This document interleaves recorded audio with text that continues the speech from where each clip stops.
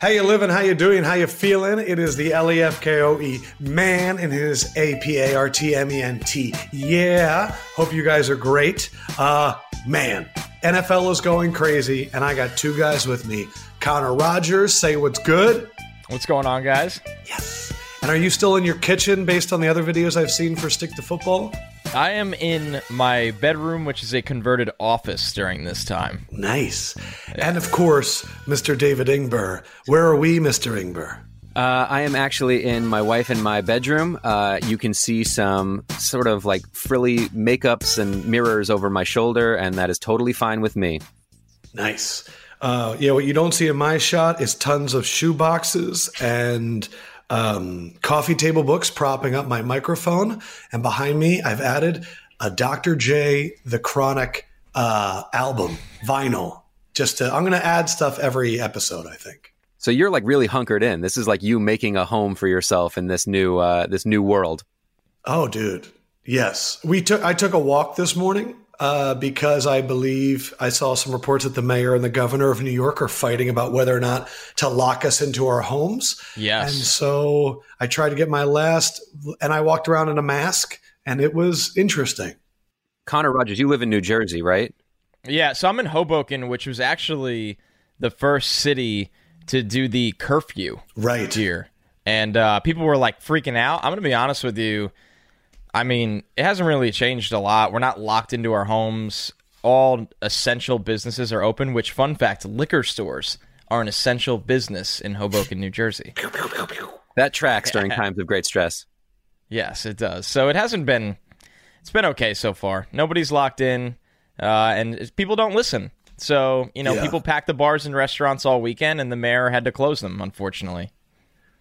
I thought of everybody Connor would do the best because of meal prep and his ability to follow strict routines. I feel like Connor's like, this is a great 3-4 weeks to get shredded. I'm not going to lie. There are positives with this, or you have to look at the positives because of how stressful it is. And I'm good at self-isolating at times. So it's besides the struggle of like, when do I go get groceries? Because I hate being around people, even when there's not a pandemic. That's the only hard part right now. All right. The one thing I will say about this, thank the Lord for NFL free agency to completely take my mind off the fact that I've been inside for like 5 days in a row, because the last 2-3 days have been incredible. It feels like 2 years ago that David Johnson was traded for DeAndre Hopkins. It feels like 1 year ago that Stephon Diggs went to the Buffalo frickin' Bills, because what happened yesterday was a minute-by-minute, seemingly brain-arresting following of Tom Brady not officially, but seemingly officially going to the Tampa Bay Buccaneers. And I'm so happy that I have both of you guys with me. I am wearing my Reggie White Eagles sweater, but I know that David Ingber must have 14 Tom Brady jerseys, and Connor Rogers has been haunted by Tom Brady damn near his entire life. But first off, I would like to hear from David Ingber. It seems as though Tom Brady is officially leaving the Patriots, and as a Patriots fan, I need a status update. How are you? I'm doing okay. It's the combination of things. I'm now just saying goodbye to all my favorite people. I say goodbye to Al Horford. I say goodbye to Mookie Betts. I say goodbye to Tom Brady. This is now the new normal. We had a nice 20-year run as a Boston fan. And you know what? It's good to be back to being the lovable losers that we were when I was in my teens. It's all the good players are going to come here for a few years, not win a title, and then go somewhere else and win it. They're going to Ray Bork us for the rest of time. And you know what? These last 20 years were worth it. I'm okay with it. And you know what? I'm going to totally change my mentality. I'm not going to be talking trash in the office anymore. I'm just going to be that bummer guy. I'm basically a Lions fan now, but forever. We have a mutual friend, Ingber, Matt Waxman, who officially declared that he's now done rooting for football. He said that when like Poppy left, he got done with the Red Sox, and then this is his clean break. What? Now, I'm just going to say this. That's very After the Eagles won the Super Bowl, Connor, because unfortunately you're the only one here that hasn't won a Super Bowl in your lifetime. 100%. What's up? No, I said I don't know what that feeling is like. Okay, so my one friend hit me up and said, now that the Eagles have won the Super Bowl, if we want, we can do a clean break and never stress ourselves again and never root again. We have eventually rooted against that. But I'm just saying that there are some people out there with the passing of Tom Brady to another team that are going, I'm officially done now. That's crazy to me. I think I've always said it with the Mets for myself that I would still watch and be invested in the team, but I wouldn't have the stress of like, oh my God, we missed the playoffs by 2 games. Or like, oh my God, we didn't win the World Series this year. We're never going to have another chance, because in baseball, you lose your free agents so often, especially if you're not, like the Yankees or someone like that.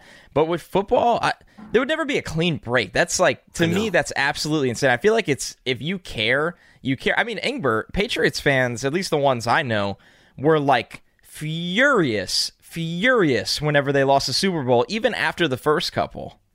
That is true. The disease of wanting more is a very infectious thing. But the fact is, I can't really speak to that anymore because I'm a Tampa Bay Bucs fan, so I don't know what to tell you. And I have been for as long as I can remember. I don't know what to tell you. Like, look, I can't really speak to the heart of Patriots fans. If I were a Patriots fan now, I'd be able to tell you, but I'm just not. I'm a Bucs guy. What if they sign AB? Oh, God, then I'm back out. All right, good. Kidding. I'm a Patriots fan forever. That is, to me, the weirdest part of the Brady story is this incessant need to continue to bring up Antonio Brown as somebody that he actively wants. Now, I mean, look, this is a guy that for 16 games or 15 plus playoffs looked around at his wide receiving core and went, what the hell? And then looks at that one Miami Dolphins game and went, man, that's what I could have done with Antonio Brown. But this constant need to keep involving him is very surprising to me. And it really makes me question everything right now.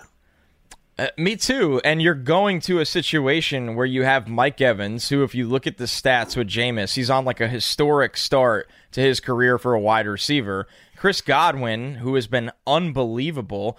Lefkoe, I do agree with you that I don't know why we consider O.J. Howard this big weapon when he's going that there. Tweet? Yeah, I mean, come on. Like, O.J. Howard has been a complete disappointment since he's been drafted. There's no doubt who about O.J. that. Howard is going to be? He's going to be Eric Ebron. I knew you were going to go there, and I agree.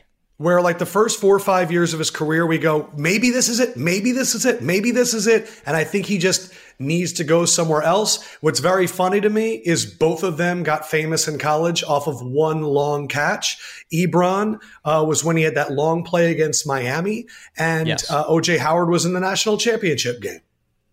Yeah, and also tight end production is so scheme-based. Remember Gary Barnidge when he was with Kyle Shanahan for 1 year? 1 year in Cleveland was a Pro Bowler. Yes, I think he probably had 1,000 yards. It was like his 8th or 9th year in the league. And it was like, this guy's been like a second or third tight end his entire career. It's so scheme-based, and Bruce Arians doesn't really... We'll see if he changes with Tom, but he hasn't been really, focusing on tight end. You're telling me you've watched the Buccaneers the last few years, and I can already tell you that Cameron Brate is going to be Tom Brady's favorite receiver, not O.J. Howard. I'll tell you, Tom Brady can make a lot out of a mediocre tight end. He's gotten some good numbers out of guys. I mean, he's had Gronk most of his career, but there have been some guys that have passed through there where you're like, wait, Michael Humanau-Anui just had 87 yards on 9 catches? How did that just happen? You know what? Yep. Speaking of names that I love to hear, there is one name that I need to hear from. Ingber, I don't know if he's there in the other room. If you could get him, is Pat available? Because I'm really curious what Pat thinks of this whole Tom Brady to Tampa situation. Pat, you there? All right, come on over. He wants to on the podcast. All right. Oh, nice. Cool. All right, he's coming. Okay, cool. What up, Lefkoe? Oh, Pat, how you doing? There he is. Are you okay, Pat? No, I'm not. I've been stuck inside just reading ESPN.com and Bleacher Report apps all day. They're giving me the alerts. They're telling me that Tom Brady's leaving New England. That's when I thought my internet was wrong. I thought that I was still in a dream. I thought I was an awakened nightmare. Turns out the guy's going down to Florida, but not to retire. I don't understand what's going on, Lefkoe. Make me feel better.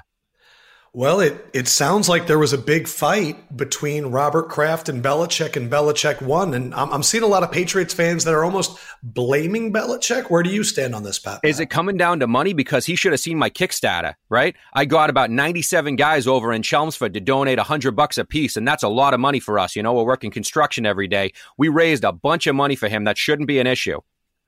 Apparently he's getting paid $30 million. Could you guys have put a dent in that? You know what? Over the course of the next 20 years, I bet we could. We're just going to have fundraiser after fundraiser because if anyone deserves a fundraiser, it's Tom Brady. So Tom Brady has kind of been your guys' saint for the last few years. I'm curious who now is going to be the face of the Patriots. We're looking forward to a three-headed monster of Jarrett Stidham, Mohamed Sanu Sr., and Julian Edelman. They're going to run a Taysom Hill offense, but on steroids. It's going to be insane, dude. Matt Nagy's going to come over and start writing up some crazy plays for Josh McDaniel. Very nice. And then I guess finally, do you have any final wishes that you'd like to send to Tom Brady as he ventures forth into Tampa Bay?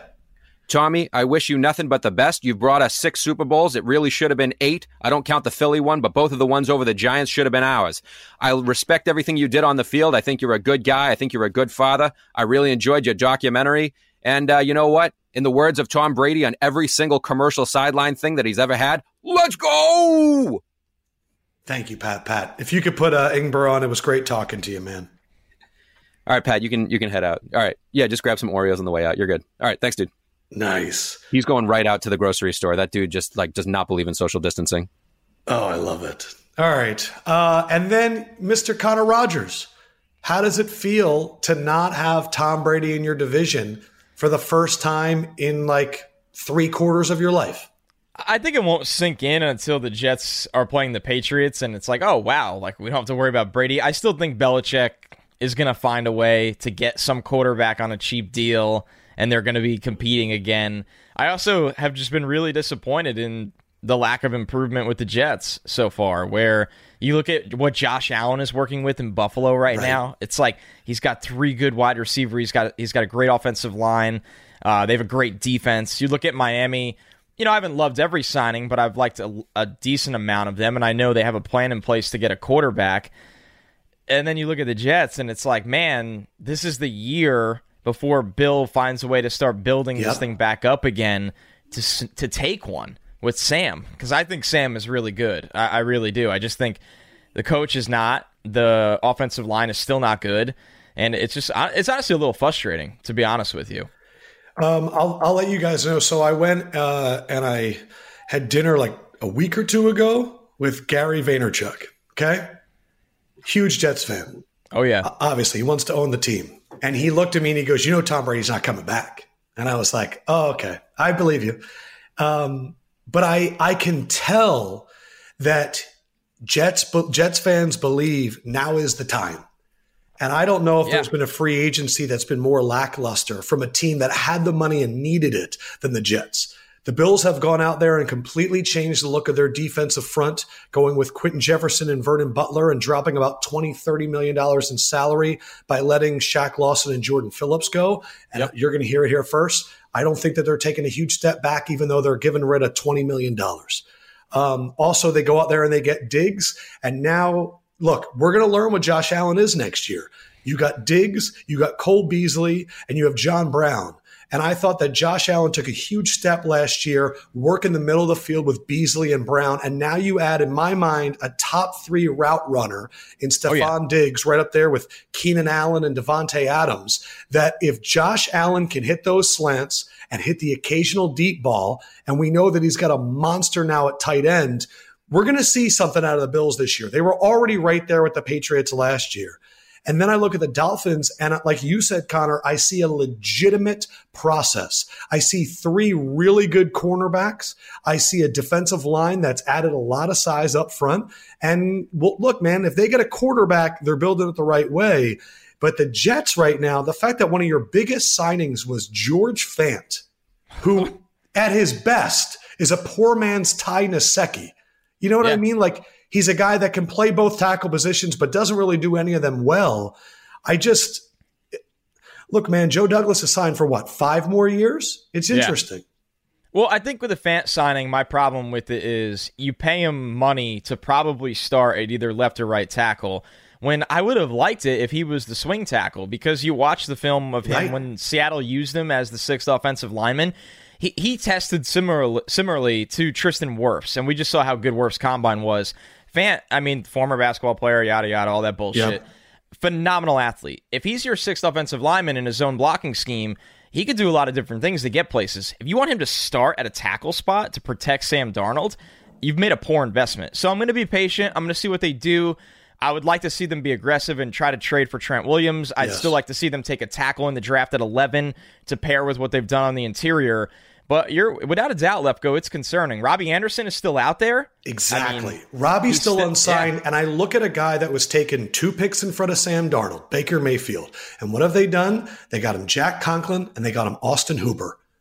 2 guys that can give him more time. Austin Hooper's going to be another weapon. We heard this from Warren Sharp on our podcast the entire year. The Browns' offense fell apart when David Njoku got hurt against the Jets because they are trying to run heavy sets, 2 tight ends. Well, now you have Njoku and Hooper, and they went out there. They just traded for Andy Janovich, right? The fullback from the Broncos. Yep. So they are loading up to get heavy packages for Baker Mayfield. All you can do right now as a GM, which is what Andrew Barry is doing for Baker Mayfield, is what we're asking Joe Douglas to do for Sam Darnold, is to get this guy help. Okay? Josh Allen just got Stephon Diggs. This is all guys in the same draft. Baker Mayfield just got Austin Hooper, Jack Conklin, and Andy Janovich. Lamar Jackson, they did it for him all last year. Yeah. Other than Josh Rosen, which we don't know what he's doing right now, the only other guy that's in that draft class that needs help is Sam Darnold, and he's not getting it. And he's not getting it. Yeah, and I know a lot of people are sitting there and saying, well, Joe Douglas comes from the Baltimore system where you're patient and this and that. The Jets can't afford that right now. Your quarterback's 22. He's been battered. The head coach has not built a scheme around him that has worked at all. He hasn't played to his strengths or tailored to his strengths at all. They can't afford to do that. So, they better bring back Robbie Anderson, because if you go into the season with no wide receivers, a patchy offensive line again, and really no help for Le'Veon Bell to get any space, I just don't understand really what they're doing. And you make a great point about the Browns. I mean, Stefanski, their head coach, just spent a year with Gary Kubiak, who knows how to dial up a run game as good as Kyle Shanahan. I mean, that's where, the Shanahans and the Kubiaks obviously cross paths from. So you look at it, and it's just the contrast is insane between Buffalo, Cleveland, and Baltimore compared to the Jets at this moment. All right, to all the homies listening in, our technology may have cut out. So I'm going to repeat things. If you've already heard it, I apologize. But we were just talking about the Jets and their lack of doing anything in the wake of Tom Brady leaving, and really seemed like this is the time for the Jets. Connor was just talking about how they haven't even signed Robbie Anderson yet. For me, it's crazy when you compare it to what the rest of the AFC East is doing to load up with the Patriots. The Buffalo Bills have completely changed the face of their D-line by saving a lot of money. Not only that, they go out and get Stephon Diggs, a top 3 route runner in the NFL. And we saw the jump in Josh Allen last year with Cole Beasley and John Brown. And now you add Stephon Diggs. We're going to learn a lot about Josh Allen, but they're giving him the tools. The Miami Dolphins loading up right now, defensive line, big-time weapons at cornerback, but also the second-year quarterback teams. The Ravens did their damage already with Lamar Jackson. You see the Cleveland Browns, Andrew Barry helping out his second-year quarterback, Baker Mayfield, Austin Hooper, Jack Conklin, giving him time in the pocket, trading for Andy Janovich, the fullback, letting them do heavy formations. With Warren Sharp, he told us last year that's all the Browns wanted to do. When Njoku got hurt, they were hamstringed, had to run a lot of 11. But you see the second-year quarterbacks, Josh Allen, Baker Mayfield, Lamar Jackson, getting help. Connor Rodgers, we're just not seeing help for Sam Darnold right now. That's a little bit scary as a Jets fan. We're not, Lefkoe, and we talk about the George Fant signing. I mean, he's somebody that you want as a swing tackle, and you're paying him starter money, whether that's on the left side or the right side. The Connor McGovern signing is a good signing. He's one of the more reliable pass-blocking centers, I think, that they could have gotten. So that's a really good signing, but there's still questions at guard. There's still significant questions at tackle. Like I said, Robbie Anderson has not been re-signed. So you're going into next season with just Jamison Crowder and draft picks. That's a lot, a lot of risk there. And once again, you need to create more space for Le'Veon Bell. So for Sam Darnold, I mean, you go back to it. You look at what the Browns did. You hire Kevin Stefanski, who, whether you think the hire is a good one or not, he just learned from Gary Kubiak for a year how to develop a run game. They have the pieces to do that now, and they probably still take a tackle at 10. So they'll have a new left tackle who will be a very good player from the 10th overall pick, and then you have Jack Conklin on the right side. They have pieces on the interior. You have Nick Chubb. You have a ton of pass catchers, whether it's at wide receiver or tight end. We went through how good the Bills' offense can be. depending on the steps Josh Allen takes. Sam Darnold doesn't have those opportunities right now. Now, there's still some offseason left. Can you go swing a deal? The Redskins want a second-round pick for Trent Williams. Can you get them down to a 3 and another kind of piece? Because you're going to have to pay him about $18 to $20 million a year. But Trent Williams would be a significant piece for the Jets. Huge. If they can get someone like that, especially when he's healthy. I mean, he is an elite player at the position. You have the 11th overall pick. Whether you're going to use that on an offensive lineman or if they're all gone, you're going to take a look at CeeDee Lamb, Jerry Jeudy, and Henry Ruggs. So there's still opportunity for the Jets to make plays here, but the bottom line is, in wave one of free agency, they did miss a lot of chances to improve the pieces around Sam Darnold. I want to add a few more notes on Tom Brady. So one, I think that I definitely thought in the morning that it was going to be the Chargers. I just kind of saw Tom Brady doing the LeBron James, moving out west to LA. I envisioned him sitting courtside at Staples when the NBA gets back in July and dapping up LeBron and getting the big photo op, with the production company he just started out there. And also the notion that, Giselle, I thought, would rather be in LA because I don't really see Tom Brady sitting rinkside at the Lightning. I don't really see Tom Brady getting pumped up to go to the Rays. No one does. But I was wrong. I also thought that he would look at the weapons there at Keenan Allen and Hunter Henry and Austin Eckler and see a team that I thought challenged the Patriots. They almost beat them 2 years ago, and then the Patriots handled them in the playoffs. I just kind of thought he would see them as a more viable playoff team. But at the same point, you're in the same division as Patrick Mahomes. You're still in the same conference as Deshaun Watson. You're still in the same conference as the Baltimore Ravens. I think it's fair to say that the NFC is a weaker conference right now. But then I thought of Tampa Bay and I went, number one, the marketing money is going to be crazy. Tampa Bay. TB. I mean, the Tampa Bay Rays hats just say TB on them. You throw a little 12 in the corner and Tom Brady can take over a city. That was my first thought. And then I thought about Bruce Arians. And I thought about how this guy, in the last 20 years, not including Russell Wilson, the Federer, Nadal, Djokovic has been Brady, Manning, Big Ben. And the fact that Bruce Arians will have coached all three of those guys, you throw in an Andrew Luck, you throw in a Carson Palmer. I mean, and the fact that in my mind, he was an assistant for Bear Bryant at Alabama, and he's also the one leading the charge right now in making sure that minorities are being hired and women. Yep. He has an offensive and a defensive coordinator that are African American and has women on his staff and in the front office. Like Bruce Arians could go down as one of the most influential football coaches ever. And the stories that he's going to be able to tell and the books that he's going to be able to write, there's no one else that I could get up on a podium in front of thousands of people and go, what was it like coaching Brady? What was it like coaching Manning? What was it like coaching Big Ben? He's the only one. And so I think Bruce Arians' spot in history goes up. And I think everyone's obsessed with Bruce Arians' vertical attack because he did it with Luck and he did it with Manning early on and he did it with Big Ben for sure. Palmer. But if you're telling me a guy that's gone from Bear Bryant to Big Ben to Manning and is known as the quarterback whisperer, isn't going to find a way to make an offense around Tom Brady. Every interview I've seen with Bruce Arians, it's him saying, I like to do what my quarterback likes. I think that has to be the allure for Tom Brady. And I am not afraid of Bruce Arians' vertical attack because I think he crafts something to it. He just needs to make sure that O.J. Howard and Ronald Jones catch the ball because they have talent. But I see Tom Brady throwing to O.J. Howard one time across the middle in the first quarter. He drops it and he never throws at it again.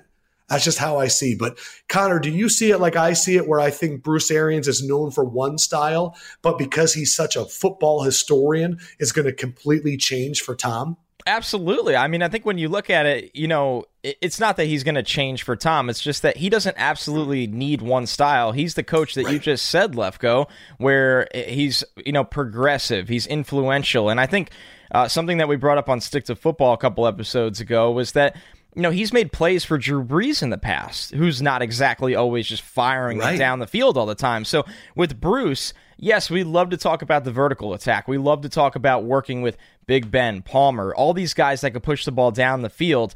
Number one, I think there are times that Brady can still do that. I really, really do. But I think he can change with the quarterback as good as anyone, and I think we're going to see that this year in Tampa, and I'm sure the conversations had already begun with him and Tom as they were trying to influence Brady to come down and play in Tampa. So I'm actually excited about this fit because I love Bruce Arians. I'm curious to see Tom Brady work with a different coach, especially a guy like Bruce who is so quarterback-centric. You know, Bill wasn't necessarily always that guy with the background he had. Now, he was like that with Tom, which was a little different, but Bruce is just the quarterback guy. Like you said, the quarterback whisperer. So, right. And we even heard rumors that they were exploring Teddy Bridgewater. So it showed that their backup plans, besides Brady, we're not in the Jameis route. We're not in the let's just spray the ball down the field the route. You know, after the 30 interception season, they were looking to go a different direction where they can take care of the football. I think Bruce believes in Todd Bowles as much as anyone that defense can at least be a middle of the pack, keep you in the game defense. Where if the they're trying to run it back. I mean, you're bringing back JPP and you're bringing back Shaquille Barrett on a franchise tag. They think they can do it again, which scares me because you know firsthand, Connor, Todd Bowles' defenses do a lot better in the first year than the second. They do, and I think it's interesting when you look at the secondary because you're betting on a lot of pieces that they took in the draft last year. I think they took 3 defensive backs within a 3-round stretch.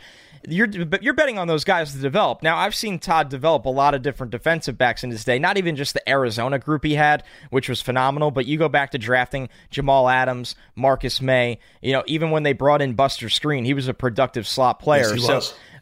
Todd can develop these guys it's in the secondary, but you're still betting on young players. So it's going to be very interesting. You're putting a lot of pressure on them in that scheme when you're dialing up pressure.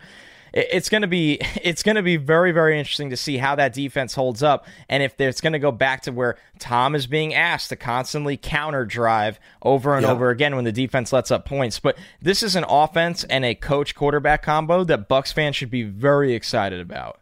I also want to say on all those graphics people are putting up of these primetime players, we love to do this. We do this with the Browns when they got Odell. Look at all the weapons for Baker. I would like to replace O.J. Howard and Ronald Jones with Cameron Brate and Dare Ogunbowale. I just feel like when I watched them last year, those were the 2 guys in the red zone that got it done. I think there's this hope that Tom is going to elevate OJ to the player that we've always wanted him to be. Now, you have to be careful when you're hoping with those kind of things, and you also have to be careful. We know Brady loves tight ends, but Bruce Arians traditionally does not use tight ends a lot. So it's going to be an interesting balance. I think more importantly, Lefkoe, something that's not being talked about that the Bucs do need to check off their list, and we got to bring up AB, but they need a slot receiver right now. That's important to Tom Brady. Yes. You're right. I think that Chris Godwin has shown that he can attack a slot. Oh, without doubt. I think they need one guy to kind of play that underneath role. But maybe Tom goes there and goes, look, I want OJ and Cameron Brate on the field at the same time. Maybe. And I think the fact that he gets to work with Byron Leftwich, who he battled against, they're going to be able to call back on so many things, but he's going to have to learn the schemes. Few things that I'm thinking, some conspiracy theories, some things that I'm actually worried about with Tom Brady. Number one, I genuinely thought for about 6 hours yesterday that Tom Brady was testing these teams to see who's going to leak things. There's been no team that I think leaks more than the Tampa Bay Bucs. I believe that Jason Light is a GM that tries to win in the media. We had that whole story last year where maybe he was running these fake Twitter accounts to justify Jameis. I definitely think that Jason Light called Tom Brady and said, bro, I got you. You want to know how much power I have? I have now hired and fired 2 or 3 different coaches. My top pick in the draft flamed out, and I'm still here with more power. Like Jason Light and Bill O'Brien are still using, hey, I used to work for the Patriots to their advantage 5 years later, and it's freaking crazy to me. Number 2, I think that he was, to go back to number 1, I think he was testing these teams, and I definitely think that Tom Brady, in my mind, is a little upset that the news is coming out like this. I really think that Tom Brady was sitting back there with a production team, was getting ready to drop a video, drop a documentary, put all these things together, and I definitely thought that he was testing these teams to see who is going to leak this to the media first. And I thought, the Chargers are passing the test and the Bucs are failing. And then now it's just coming out that there's still a little bit more details. But I thought he was testing. But Brady needs to realize he's coming from a team where nothing got out to a team where everything gets out. Like the Tampa Bay Bucs get leaks all the time. And then the other thing that I was thinking about where I'm worried about Brady, Connor, is, you know, where older quarterbacks always fail in August and September because of the humidity? Tampa Bay. Like, how many times do we see Drew Brees go to Tampa Bay and not look right? Or the Eagles go to Tampa Bay and like Daniel Jones was able to win in Tampa Bay because he was the athletic running guy. Yep. And guys just get tired. And I'm just thinking about Tom Brady sweating it out the first month or two of the season and looking real rough. Am I crazy for thinking that? It's an interesting point. You got to bring it up. Let's be real, Lefkoe. Brady has not looked perfect over the last year, no matter where he is. So I think there's going to be questions of rust. There's going to be questions of, is this an overpaid or overrated player right now? Now, in terms of the Bucs, I fully get behind the signing because look at your options. He was one of the best options. You go out and get him. It gives everybody a little bit more mojo, not just the fans, the team. Those players will be excited. I mean, think about if you're Mike Evans. And from everything I've heard, Lefkoe, and it's not, you don't have to be a rocket scientist. You can see this from watching the games. But from what I've heard behind the scenes is that the Mike Evans-Jameis relationship is kind of like, you don't do enough for me on both sides. Right. Now, if you're Mike Evans, you have Tom Brady coming in. That means something to a young player. It gives you a life that you're, Mike Evans has been good with Jameis. What can he be without Jameis and a little bit of that friction? I think that's something that's really exciting. But the humidity factor and just that weather, it's going to be something where Tom is going to have to get acclimated to it. I think if anyone can, in terms of a fitness and conditioning program, acclimating to new places, Tom will be able to do it. But it's just another obstacle there that's going to be interesting. And I mean, but I think for him, the other allure, if you're talking about where you're playing, he gets a game in a dome in New Orleans. He gets a game in a dome in Atlanta. And then at the end of the year, it's nice and warm there in Tampa Bay. I'll say this too. I don't know if I'm happy for anybody more than I'm happy for Mike Evans. Mike Evans has gone in his career from playing with Johnny Manziel and helping him win the Heisman. And if you go back and watch those Johnny Manziel Texas A&M highlights, you realize it's a whole lot of back foot bombs that Evans jumps over three people. Yep. To going to Jameis Winston, and in between having to carry Ryan Fitzpatrick and dealing with a quarterback that can't throw deep in Fitzpatrick to a quarterback that has all the talent in the world but doesn't have that accuracy. And now he gets to play with Tom Brady. Mike Evans is one of those guys where every year when we're talking about the top 5 wide receivers in the NFL, he just doesn't get mentioned. And there's a list of reasons. But then we hearken back to the block of Pac-Man Jones and how awe-inspiring that was. And the amount of times that you turn on Red Zone and Evans is just beasting people. He finally has a number 2 in Chris Godwin to take some of the pressure off and not relying on an Adam Humphries. But he goes from Johnny Manziel to Jameis Winston to Tom Brady.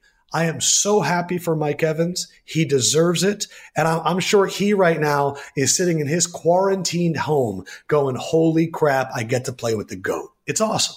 And for Brady, I mean, Mike Evans and Chris Godwin should be 2 big reasons that he's even going to Tampa Bay. Because something we don't talk about right now enough, Lefkoe, is that there's a lot of work to be done on this offensive line for Tom Brady. They have some young players that have been improving, but they also have some holes. So I think some of the lure for Brady to go down there is, hey, I got 2 special weapons playing in an offensive system with a coach that I know we can maximize. That's something he didn't have in New England this year. So I think it goes to show you just the power or the allure that a player like Mike Evans has at the wide receiver position that we overlook sometimes as fans just because the spotlight hasn't always been down there in Tampa. I think the other things that excite me, I've heard a lot of people saying that Tampa Bay's O-line coach Joe Gilbert is a really good one, but the minds that he's going to be down there with. So 1, Bruce Arians, 2, Harold Goodwin, who's followed Bruce Arians damn near his entire career, and he's the run game coordinator. He knows everything. Byron Leftwich, who Tom Brady competed against. And you know who's a special assistant, offensive assistant? Antoine Randall. That's right. The guys that are around Tom Brady excite me, and I hope it excites him too. So I put out on Instagram yesterday, @AdamLefkoe. I don't know if I did this already. You can follow Connor Rogers on Twitter @Connor J. Rogers. What are you on Instagram? Connor James Rogers. Perfect. And David Ingber, I believe, is David Ingber1 on Twitter. I put up on IG, let's get some questions. I'm going to mix them in, and then we'll get back to some free agency news. This is a question from Rod Simba, who's asked me this separately. Connor Rogers, you were on Stick to Football. How did the title Stick to Football come to be? So Miller always, this was like during the election time, Miller always used to tweet about politics nonstop and get like obviously a lot of enraged people, and they would just constantly rapid fire response, stick to football, stick to football, stick to football.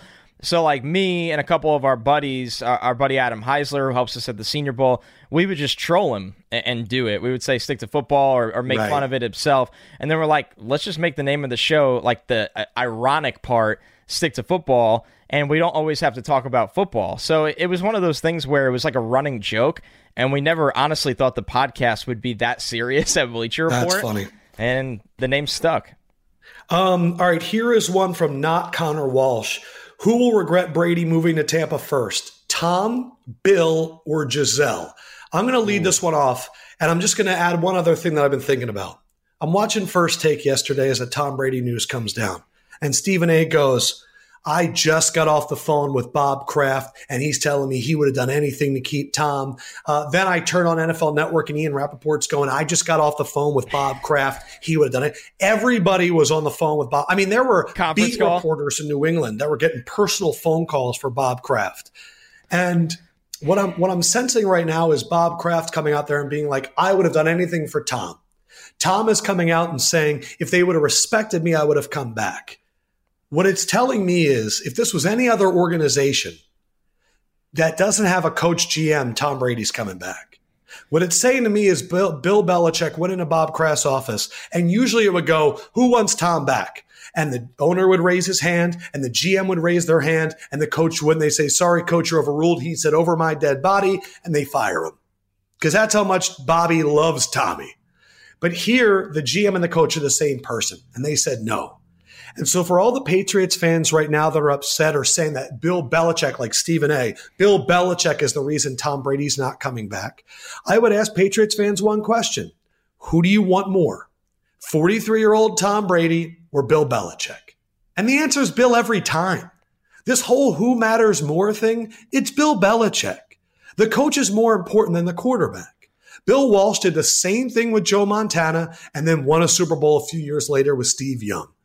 This is what it takes. And so for me, the thing that's kind of like Bob Kraft coming out here like, no. Bob, you could have fired Bill Belichick and kept Tom Brady if it meant that much to you, but you would answer me and go, Adam, that's dumb. And I would say exactly. So I would say the person that regrets it the most, it's probably going to be Giselle, because I think she's going to go to Raymond James Stadium and she's going to go, wait, that's the VIP entrance? Remember all the stories that Sims used to tell us about how behind the ball Tampa Bay was in terms of their practice facilities and all that? There's part of me that thinks that Tom's going to go down there because he's clearly quarantined right now and hasn't seen their facilities at all. And he's going to go around and go, wait, this is the same place that got in trouble with all those other diseases a few years ago because nothing was set up and you guys were working in trailers? I think of everybody, it's going to be Giselle, then Tom, and Bill's going to go, I'm going to win with Jarrett Stidham, or Andy Dalton, or Jameis Winston. I really hope the Patriots get Cam Newton. But of the three, who do you think regrets it first, Connor? I would go with Giselle because number one, I don't think she'll go down to Tampa. I can't really see that. It'll just be one of those things where Tom plays there, and that's that when it comes down to it. I don't know.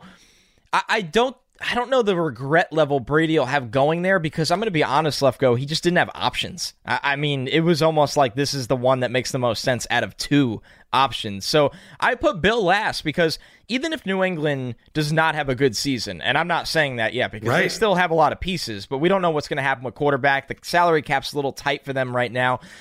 Bill is going to figure this thing out. I'm curious what he does in the draft. We've heard rumors that he's always wanted a mobile guy, maybe Jordan Love at 23 or whatever it is. That would be a very interesting pick for me to see him work with the guy that I'm not calling him Pat Mahomes, but people are like, if you're looking for a skill set, Jordan Love could do the things Mahomes does. I'm not there yet, but it's still interesting to me. So, dude, we talked about this all the time. The Patriots are a team that have thought about moving up in a lot of the last few drafts. They were going to move up for Baker if he was available. One, I'd love if the Patriots signed Taysom Hill, but I could definitely see them trading up to maybe get a Herbert or a Love if they fall, if Belichick loves that. I got a question here, another one from Instagram. This is from Paul Kessler. Hey, guys, do you think the Niners will draft a wide receiver with the number 13 selection? This brings up some free agency news. Niners go out there and they trade, was it DeForest Buckner to the Colts? Yep. And now they get the 13th pick in the draft. So now they have 2 picks in the first round. They're missing a lot of picks in the later rounds. A lot of people talking about maybe they trade because look, if they're picking at 31 also? Yes. We've seen end of the first round draft picks get a lot of value. Remember the Eagles traded back to let the Ravens take Lamar Jackson, picked up a number of rounds with a 32nd pick. Yep. It always seems like people are dashing to get to that last pick of the first round to take a quarterback to get that 5th year. Now, I don't know if it's going to be as valuable this year, Connor, because with the new CBA, that 5th year is going to become guaranteed and not an option. But I do think there's value in the 5th year. But how does that trade impact the Niners, who are kind of sitting there and they're going to make another run, hopefully in their mind, in a Super Bowl. But how does this kind of impact everything, that trade on the draft? So 2 things. Let's start with 31. 31, with or without the 5th year option, is going to be valuable to them to trade out because teams want that pick, because if you don't get your guy at 31 and he falls to 33, you have a 24-hour period where teams make their plans of how to get up to get the same guy that you want. And that stresses GMs out, that stresses teams out. They want to just get the guy and move on to day 2 of the draft without the stress of that. So 31 is really valuable. Number 2, it makes sense for the 49ers to trade it, and I've heard they want to because they don't have a 2nd, 3rd, and 4th round pick, Lefkoe. So they need to move back and probably get a 2 and 3, create some depth. They have some spots that they need to bulk up at. They did a really nice job in free agency retaining a lot of their starters, but they still have some pieces they need to add. So let's go to 13 now. 13 makes so much sense for wide receiver. So when Dave Gettleman was putting Odell out on the trade block, the team that wanted him the most and offered the most was the 49ers. Kyle Shanahan is obsessed with Odell Beckham for his offense. He offered him the most. Gettleman did not want to move Odell to the Niners for 2 reasons. He didn't want him within the conference, so he wouldn't trade him within the NFC, which is why he went to the Browns. Number 2, this is how the mind of Gettleman works, and he was kind of right about this. He knew Odell would be so successful with Kyle Shanahan that the trade would make him look very, very bad. So no matter what, he would not move him to the 49ers. Jerry Jeudy is the guy in this draft because of his explosiveness and route running on film, not at the combine, on film, that gets compared to Odell Beckham or the style of Odell Beckham. I think Jerry Jeudy's going to be there at 13. I think the Niners are all over this wide receiver group at 13. If Kyle Shanahan has a 1-2 of Deebo Samuels and Jerry Jeudy, it's money. Dynamite. Not only that, think about how little money they're going to be spending on the wide receiver position for the next 3 years. None. And so it kind of counterbalances the Jimmy Garoppolo contract. The fact that they probably just got Jerick McKinnon on a really cheap deal. Maybe he ends up. You're really paying Kyle Juszczyk and George Kittle's contract. That is where a lot of the money is going to go. But if you're not spending money on your top 2 receivers and they're Jerry Jeudy and Deebo Samuel, the Niners offense is going to be super solid. And even if it's not Jerry Jeudy, CeeDee Lamb or Henry Ruggs, I mean, Ruggs is speed. And you think that one of those 3 guys will be there for the Niners at 13? I know one of them will be there for the Niners. Yep, I think 2 of them will be there. Yeah, and I just put in, I know we love to tease the bets, I just put in a flyer bet. Ruggs' odds are so low on FanDuel of going first right now. I think it was like 700. That I put like $10. As the first wide receiver, you mean? Yeah, as the first wide receiver. I put a small bet on Ruggs being the first wide receiver because his odds are so much crappier than Judy's and Lamb's right now, and I think that's going to fly I love up. this. So Connor Rogers, who's been focusing on the draft the entire year, is seeing Henry Ruggs, the most explosive wide receiver in this draft, who tested off the charts, and his film is crazy, and you're seeing him right now at 7-1 as being the first wide receiver taken. We have seen this in the past with John Ross. We have seen this in the past with somebody like a Darius Hayward-Bay. This happens a lot. So you're seeing value right now, throwing a little bit of money on Ruggs. I might do this. Yeah, that one. And then there was one other one. Cole Kmet was even. So, bet 10, win 10, bet 100, win 100 to be the first tight end off the board. everything I've heard is that Cole Kmet will be the first tight end off the board by like 15 or 20 picks. This tight end class is really, really bad. Kmet is a good inline player. Wasn't supposed to declare because he's a Notre Dame baseball player. Surprised everyone because he wisely saw a bad tight end class. Said, hey, I could be the first tight end taken. I'll put baseball on hold. And so that was another. Those are the two early bets I like because you know this as well as anyone, Lefkoe. You got to bet that you play the odds. Yes. And those are good. Those move so rapidly with the draft because of nerds like me that attack those odds, and then they start to even out. All right. Let's see what else we got here, Mr. Connor Rogers. I just got one here. This is from Julian Rocha, 37. Is there an argument to be made that both Herbert and Love could be better pros than Tua Tagovailoa? There is on a ceiling and injury base. I think when you look at it with Tua right now, you have to understand that anything can happen that can unfortunately derail his career in a way we saw with Sam Bradford. That's really quick, Connor. Yeah. How big is the fact that Tua's not going to be able to travel the country right now and do an extensive medical for all the top teams because of coronavirus? How much could this impact where he goes in the draft in a month and a half? It's colossal. Now, there'll be a team that takes the risk on him in the top 10 no matter what, but it's colossal for the teams, not as much for Tua because obviously they get the combine medicals, but Tua's on a timeline right now where you're updating, right? You want that monthly update. The pro day doesn't matter because they film the pro day, it gets sent to every team. Okay. Every team gets but they want to push on that hip and they want to pull it, man. It's the visits that matter the most and the medical updates. So teams are almost driving blind. And I wouldn't be shocked. Miami has been following Justin Herbert. I've told you this before for a long time. 2 years. If they're like, hey, Brian Flores and Chris Greer get together and they go, we love Tua, we love the player, but we also like Justin Herbert where the health risk is too big for us on Tua. We'll just sit there at 5 and take Herbert and not have to trade any of these picks. So I think that's something that people aren't looking into enough with Tua where the health concerns, now the updates are important, but also going forward and staying healthy is something that really matters as well. So the coronavirus has an effect on two different things right now for the draft. Tua's medical updates and players that were not invited to the combine that teams want to bring in for visits for medical because you don't get to do their medicals if they're not invited to the combine. Wow. Those guys now are not getting the team visits, and I think there's probably a big chunk of players that would have been drafted with good medicals that will not go drafted now, thanks to the coronavirus. To your point, I believe that the back end of the draft and the back end of free agency are the guys that are going to suffer the most, and teams could get steals. Right now, I think you see the flurry at the beginning of free agency. It's like this every year, but then it slowly trickles over the next few weeks. And a lot of the times you're trying to sign that, let's just say for the Eagles, Timmy Jernigan, and he was hurt a lot of last year. Could, as a team like the Eagles, get him back at a discount because the dude can't travel anywhere and he's just trying to sign a deal? Remember, people forget that NFL players don't get their regular money until the season starts. And a lot of them rely on those signing bonuses up front. And so right now, you don't got any money. You're in your house. Nobody's talking about you. I could see a lot of the back-end free agents going, you know what? I'm going to give my team a hometown discount because I need that guaranteed bonus right now. I didn't think about the back guys at the draft, which to me means that the teams that have the best scouting systems are going to win in a huge way. The teams that are relying on a lot of the buzz, or I'm sure, Connor, there's a lot of teams that track what the good teams are bringing in. Like they're looking at who are they bringing in? Oh, let's put them on our list. I'm sure that impacts you guys too. Oh, without a doubt. Without a doubt. You're always looking for, hey, if a guy that didn't get a combine invite but is visiting the Ravens or the Patriots, maybe we should put him on our list. And had 20 invites trickle after that. It right. matters. It bumps people up. It gives you a read on, who's being valued more in this draft than not.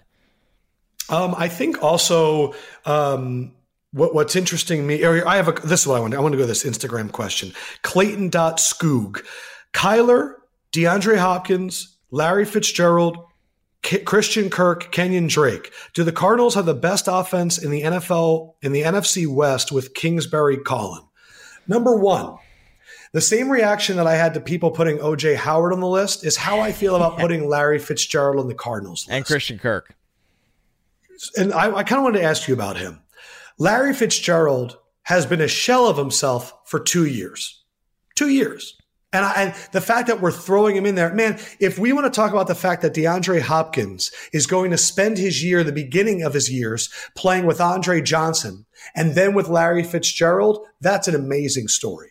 If we're going to talk about the fact that DeAndre Hopkins has mentored and helped bring along Deshaun Watson and now going to mix along Kyler Murray, incredible. He is going to have stories for days. But Larry Fitzgerald and where he is right now is not a top wide receiver. Christian Kirk had a few games last year, mainly the Tampa Bay game, where he went off. But other than that, was very, very quiet. And as I said on Monday's pod, DeAndre Hopkins is a guy that needs other people to stretch. Do you think Kirk can develop now in his third year to be in that guy opposite DeAndre Hopkins? Because I don't think Larry Fitzgerald is that guy. I'm torn on that. I'm actually more curious to see Andy Isabella's fit in this offense because of the vertical aspect that it brings to and it. Damiere Byrd. Yes. When you look at how those guys can win vertically, look at the Texans offense, right? Hopkins, all the things he could do. But when Will Fuller was healthy in that offense, it made a gigantic difference for everything. Watson can move. Kyler can move. Watson can throw the ball down the field. Kyler can throw the ball down the field. Now you have, there's a lot of similarities there, Lefkoe, where you put Hopkins in, and then you want Isabella as the deep threat, where to me, Kirk and Larry Fitzgerald are almost like we hope we get a lot out of those guys, but I don't know how much we're going to bet on them this year. This is a story that's kind of developing right now. Apparently, Michael Irvin went on television and said Bill O'Brien offended DeAndre Hopkins by saying that, I guess, comparing him to Aaron Hernandez and saying that he's got too much baby mama drama. And this is apparently partially of why DeAndre Hopkins is like, why I need to get out of here. Man. To see the Stephon Diggs trade and to see all of the draft picks that the Vikings got back, and to see the Texans trade and to see how little they got back, and to think about Jadeveon Clowney, DeAndre Hopkins, all of these former Texans players leaving angrily, Tyrann Mathieu. I mean, I've already gone off about this, Connor, but have you always been anti-Bill O'Brien like I have? I mean, yeah, he's going to ruin Deshaun Watson's career. So when it comes down to it, how do you feel for Deshaun right now? Awful. I mean, this is somebody that was my favorite quarterback that year, over Mahomes, over Trubisky, and you look at it, and they've done everything wrong almost. Laramie Tunsil, the trade made sense to me at a time where you need a franchise left tackle to protect Watson, but you're just taking parts out of the car right now for no return. It makes no sense. They have no GM. They've operated like a clown show without a GM. This is what happens when a coach has full autonomy.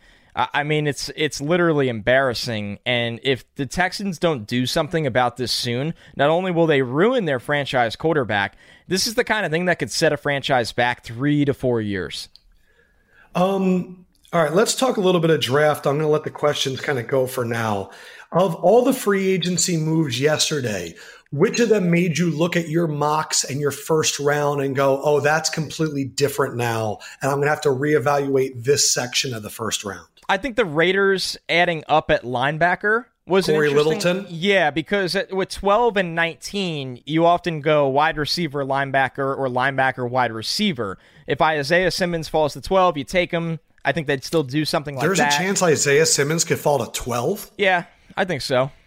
I thought this is the biggest defensive freak that we've seen the last few years. Yeah, but people just don't value linebacker safeties the same way. And I'm not saying he will fall to 12, but I'm just saying it's not like completely written out that, there's going to be a run on the tackles. There's going to be a little run on quarterbacks and Chase Young and Jeff Okudah. And then you're trying to pitch it. And I think Simmons, the landing spots really are Giants, Panthers, Jacksonville, and then Raiders. But now with the Raiders, the ads at linebacker, I think they're really going to look at corner very heavily in the draft. I think they're still looking at wide receiver, although once again, the teams that I've heard with Robbie Anderson, or at least were looking at him before free agency, was the Raiders, the Eagles, the Jets want him back. So the Robbie Anderson domino will be interesting to me as well. Right. It's, that's the team that really it changes. I'm trying to think of some other ones. What about a team with Carolina? Cam Newton's on the trade block, and they've done a lot of moves this year that I know they go and they sign Tenney, who I feel like they're going to use as the stopgap guy, but it feels like they've been tearing down their team to rebuild. Gerald McCoy goes to the Dallas Cowboys. They lose Vernon Butler, who goes to Buffalo. They trade Trey Turner, who in my mind was a much better offensive lineman, and get back Russell Okung, whose contract is up soon. So I don't know. Is this a team now that you go, maybe they're going to want to draft a rookie quarterback to bring in with Matt Rule and bring along? Did they're putting Cam Newton on the trade block change what you thought about them in the draft? I think they're going to look at a quarterback class next year. I think they like Teddy for the next 2 years. I think they like him this year. I think they'll like him next year, maybe with a rookie, not this year's rookie class. I think they're going to look at the draft this year and look at the offensive linemen. You're always thinking 2 years ahead. They're in a good spot to take a tackle. Jedrick Wills, Tristan Wirfs, Mekhi Becton, and Andrew Thomas. Isaiah Simmons, if they want a freak show for their defense, which I think they'll definitely look to do. And God forbid a guy like Jeff Okudah falls, which he should not. So yes. I actually don't have the Panthers looking at quarterbacks right now. Your thoughts on Phillip Rivers going to the Colts for 1 year, $25 million? Not about the salary. What are your thoughts on Phillip Rivers and a team that everyone thought could have made a run at a Super Bowl last year? What do you think about his fit there? I think from a fit standpoint, he might be a little bit of an upgrade over Jacoby Brissett because of how he fits in with the coaching staff, just what they're building there in Indianapolis. They'll make a lot of key picks in the draft. Even after trading that first rounder, Lefkoe, they still have 2 twos. So they could jump into the first round and get a wide receiver. They could sit in the second round, take a wide receiver and something else. I like the addition of Rivers because I think this will rejuvenate him a little bit. Now, if this pushes them over the edge, I don't know. I think the division is kind of tearing itself apart. Jacksonville's rebuilding. The Texans have been driving down the wrong side of the highway. And then the Titans, were they a flash in the pan? I know that's insane to say, but they lose Jack Conklin. Is Ryan Tannehill going to be as good next year? We're going to see. I like what the Titans are building, but the door's open where I understand the Colts saying, let's go for it this year right now and then reassess next year. I look at Phillip Rivers and I see a guy that loves history. I think he's a guy also that he's always intertwined with the Manning family, and now he's going to the home that Peyton built. I saw a story yesterday that every time Phillip Rivers played in Lucas Oil, when he would come off, when he'd be done warming up, he'd yell to the crowd, "Hickory," because he loved the movie Hoosiers and he loved something about Indiana. I think it's funny, a guy with 11 kids never felt San Diego, LA to me. He's always felt Indy, just like who he is as a person. I think it's going to be very good for him and his lack of arm strength to be in a dome. Yes. I think that this is an offensive coordinator that he's been around before. I think we've seen that Frank Reich loves heavy personnels with a lot of play action, and that's the kind of offense that I think Phillip Rivers can survive in. I think he's going to have a great relationship with Jack Doyle. I look at some of the running backs they have there, and look, man, they can still get a lot out of those pass-catching running backs. Jordan Willis, Naheem Hines. I love Marlon Mack. And Marlon Mack, I mean, look, before he started getting banged up last year, Marlon Mack was looking like a top 5 running back in the NFL. He's going to have the O-line. The question is, can he reach T.Y. Hilton? Because, man, when he's doing that shot put throw, it doesn't look good. But what I like about going from Jacoby Brissett to Phillip Rivers is Jacoby Brissett is the guy that's going to look at everybody and go, we're going to be okay. He was I can't believe Andrew Luck is gone, but I'm your guy. And there's a quiet confidence. Nothing's quiet about Phillip Rivers. No. This Indianapolis team was in every game last year. And I really think that sometimes they were missing that fight.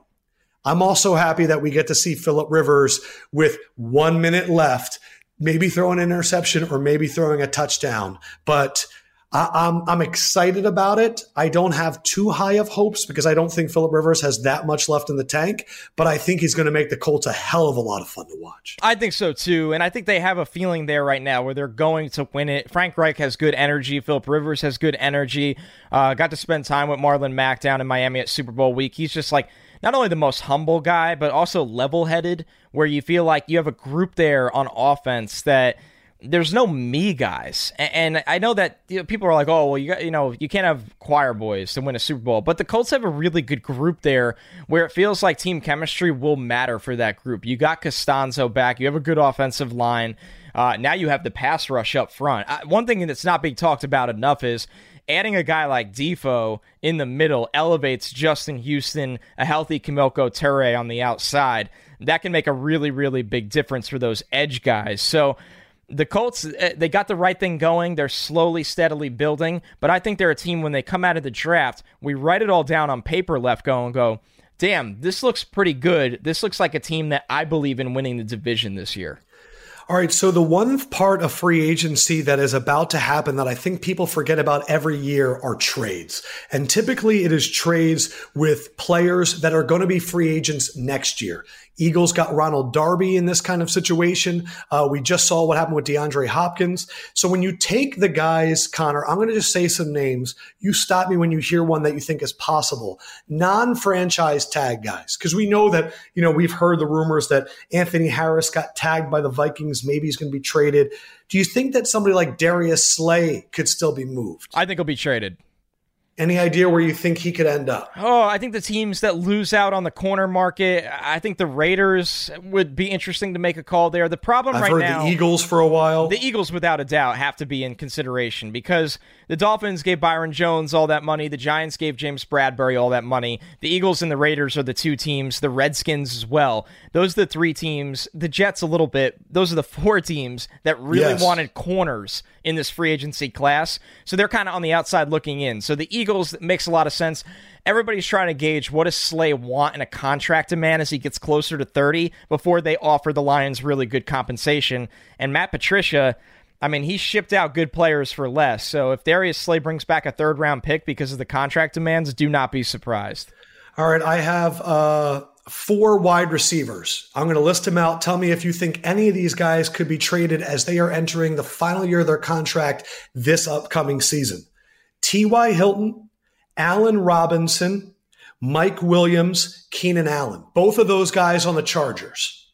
Mm-hmm. Mike Williams, Keenan Allen, Allen Robinson, T.Y. Hilton entering the final year of their deal. You think any of those guys could get moved? Maybe Mike Williams. Maybe. I think, when you look at how good Keenan Allen's been and how consistent, I think they would like him there. That wouldn't shock. Either the Chargers two are the most likely of the bunch. I think the first two they missed out on Tom Brady, and now they're losing Phillip Rivers. If it's Tyrod Taylor, do you start looking at a Keenan Allen or a Mike Williams and go, we need to get assets elsewhere? Yeah, that's exactly what you do, and I think Anthony Lynn understands that. So I think the Chargers... Because Hunter Henry's going to be a free agent next year, too, when he gets off the franchise tag. Yeah, you got to start moving some money around at the skill position spot and maybe reinvest some of that draft capital back into the draft with a strong wide receiver class. Here's the problem, Lefkoe, as we saw with Hopkins. Not with Diggs, but we saw with Hopkins. The trade for wide receiver market is not hot right now because teams are dying looking at this draft. Yeah, that's what the trade for these wide receivers might happen after the draft when everyone goes, wow, it's so deep, and they're sitting there at 24 and they get none of them. Yep. That's the Bills thinking. Right. The Bills did not think they would get who they wanted, and they're like, we're good. We'll trade our first-round pick for a guy that we know is a very good player. I was just thinking about my guy, Austin Hooper. Man, did he luck out. Because he is in such a bad tight end year of free agency and draft, it worked out perfectly for him. It really did. Which is why I understand the Browns going $11 million a year for Austin Hooper, a team that wants to do a lot of heavy formations. They had to get him, or they might get nobody. Yeah, and it's a good fit for him. Baker Mayfield's working the middle of the field, working the seam. He's going to look at Austin Hooper's production should not drop off going there. So if he's a guy that cares about still getting the ball, not just getting paid, that's a landing spot that gives you both. Do you believe that Jamal Adams gets a new contract before his is up after this year? I do. I think that the owner has made that very, very apparent that needs to get done. I'm just looking around at some other guys to see if anybody really jumps out to me. Taysom Hill's a free agent after this year. Jalen Ramsey is going to be a free agent after this year, but I doubt they give up on that. And we're still waiting to see if Patrick Mahomes gets a monster deal. He will. Yeah, Mahomes will get that monster deal. There's no concerns about that. I think you let Dak get paid, and then Mahomes blows it out of the water. All right, so let me just ask really quick. We're going to start wrapping up. What is really catching your attention right now when it comes to the draft? And not just in terms of like coronavirus and how it's going to impact everything, but what are the big storylines right now that you're kind of paying attention to? Every team is trying to gauge how the tackles fall because you have the Bucs that are sitting there, they want to tackle. You have the Jets sitting there, they want to tackle. They're a little bit on the outside looking in going, are we going to miss out on this run when you have the Giants at 4? You have the Panthers and the Chargers in there. You never know what Jacksonville is going to do. You have the Browns in there. Arizona, I think, is going to take a tackle now that they got DeAndre Hopkins in a trade, something I didn't talk about earlier before. Arizona will be all over this O-line class. I think the Chargers and Arizona feel very, very safe bets for O-line. So at 6 and 8, Chargers and Arizona, you think definitely O-line. And I think the Browns at 10 as well. So gotcha. That leaves so the one Jets guy. Are sitting there. And how many upper echelon tackles do you have listed on your list? I think you prefer 4 in the top 12, but Josh Jones is the 5th guy that I do like a lot as well. It is interesting because it's the mix of, so you're going to have 3 or 4 offensive linemen tackles. You're going to have 3 quarterbacks, would you say, going maybe in the top 10? Yeah, it'll be Burrow, Tua, and Herbert. So those are the kind of the main chess pieces, and that's how maybe an Okudah falls. That's how maybe a Simmons falls. That's how the wide receivers are falling to San Francisco at 13. Yep, that's exactly right, because you got Chase Young in the mix of that as well. Gotcha. So you're still feeling, just to do our weekly Connor Rogers draft check, Burrow to 1 to Cincinnati, Chase Young 2 to Washington, maybe Okudah 3 to Detroit if there's no trades? Yeah, if they did anything else, it would be really insane. If Okudah were to fall to the Giants at 4, do you think they take him, or do you think they just allocated all that money to Bradbury and they'd rather go O-line or D-line? I think they'd go O-line, D-line. Okay. Get them in. So then, if you're Detroit, you're kind of looking at this and going, maybe we trade back a few because we could still get Okudah. Oh, yeah. Because is that what you see? You got to. You have to. But because they're probably not going to take Okudah in Miami now that they've spent all the money on Byron Jones. No, they have the most expensive corner duo in football, Xavier Howard and Byron Jones. They will not take Jeff Okudah. Chargers don't need a corner at 6. They probably would. They need to go tackle, even if they would have to go tackle. Bulaga. Carolina tackle, yeah. Arizona tackle, unless Arizona is preparing for life after Patrick Peterson. But Arizona would be very much in contention for Okudah and Simmons, the 2 top defenders.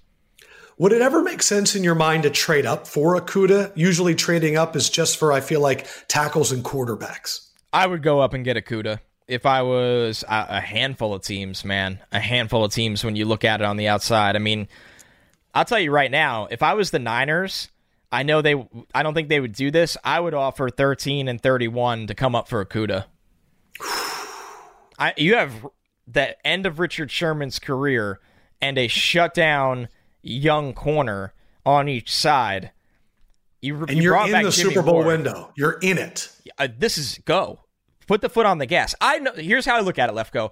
I know Kyle Shanahan could get the most out of middle-tier wide receivers where you don't have to take – it's fun to take Judy and those guys. Yeah. But, man, if you have Okudah in that Robert Saleh defense – to that point, though, a lot of talk has been trade 31 or trade 13 and acquire a lot of other picks because you don't have a lot of picks right now. Yep. Would you rather send both of them for Okudah or send one of them for a bunch of other picks and try and add depth to this team? Yeah, the latter would be my plan A. Okay. If you feel like you can move 31, then you do it and get more picks and you take the wide receiver at 13. And you look at it, is Okudah really going to fall where they'd even have an opportunity to trade up? That's just kind of one of those shot in the dark kind of things. We see, I just want to go over some of the other big free agency moves before we kind of go on. Amari Cooper goes back to Dallas. Byron Jones goes to Miami. Cowboys, I feel like completely got raided. Jeff Heath, Malik Collins, Jason Witten. It's just a very different team that we're going to see. Going forward, who are the names in free agency that I think are still big to you that you're waiting to see where they end up? Anybody in particular? We need the Jadeveon Clowney domino to fall so Dante Fowler can sign. 2 big pass rushers on the market. Those are the 2 guys right now that you got to keep an eye on. Jameis Winston, I mean, is he going to have a starting job? It doesn't look like it. Does not look like it. And Robbie Anderson. Those are the big 4 for me right now because you have a good skill guy that can win deep in Robbie. You have 2 really good pass rushers in Clowney and Fowler, and you just have the Jameis thing that is just mesmerizing, to be honest with you. Last question. Connor Rogers, who is the starting quarterback for the Chicago Bears next season? Oh, man. Right? It's wow. tough. It is really hard. I hope it's not I Nick would say Foles the or odds-on Andy Dalton. favorite is Mitchell Trubisky. And who would you put as options 2 and 3 right now? I would put Andy Dalton. Okay. And there have been rumors about Andy Dalton. There were a lot of rumors of Teddy, but now he's on Carolina. And Cam Newton. Cam Newton. So you would say the top 3 right now are Trubisky, Dalton, and Cam Newton. No Jameis Winston.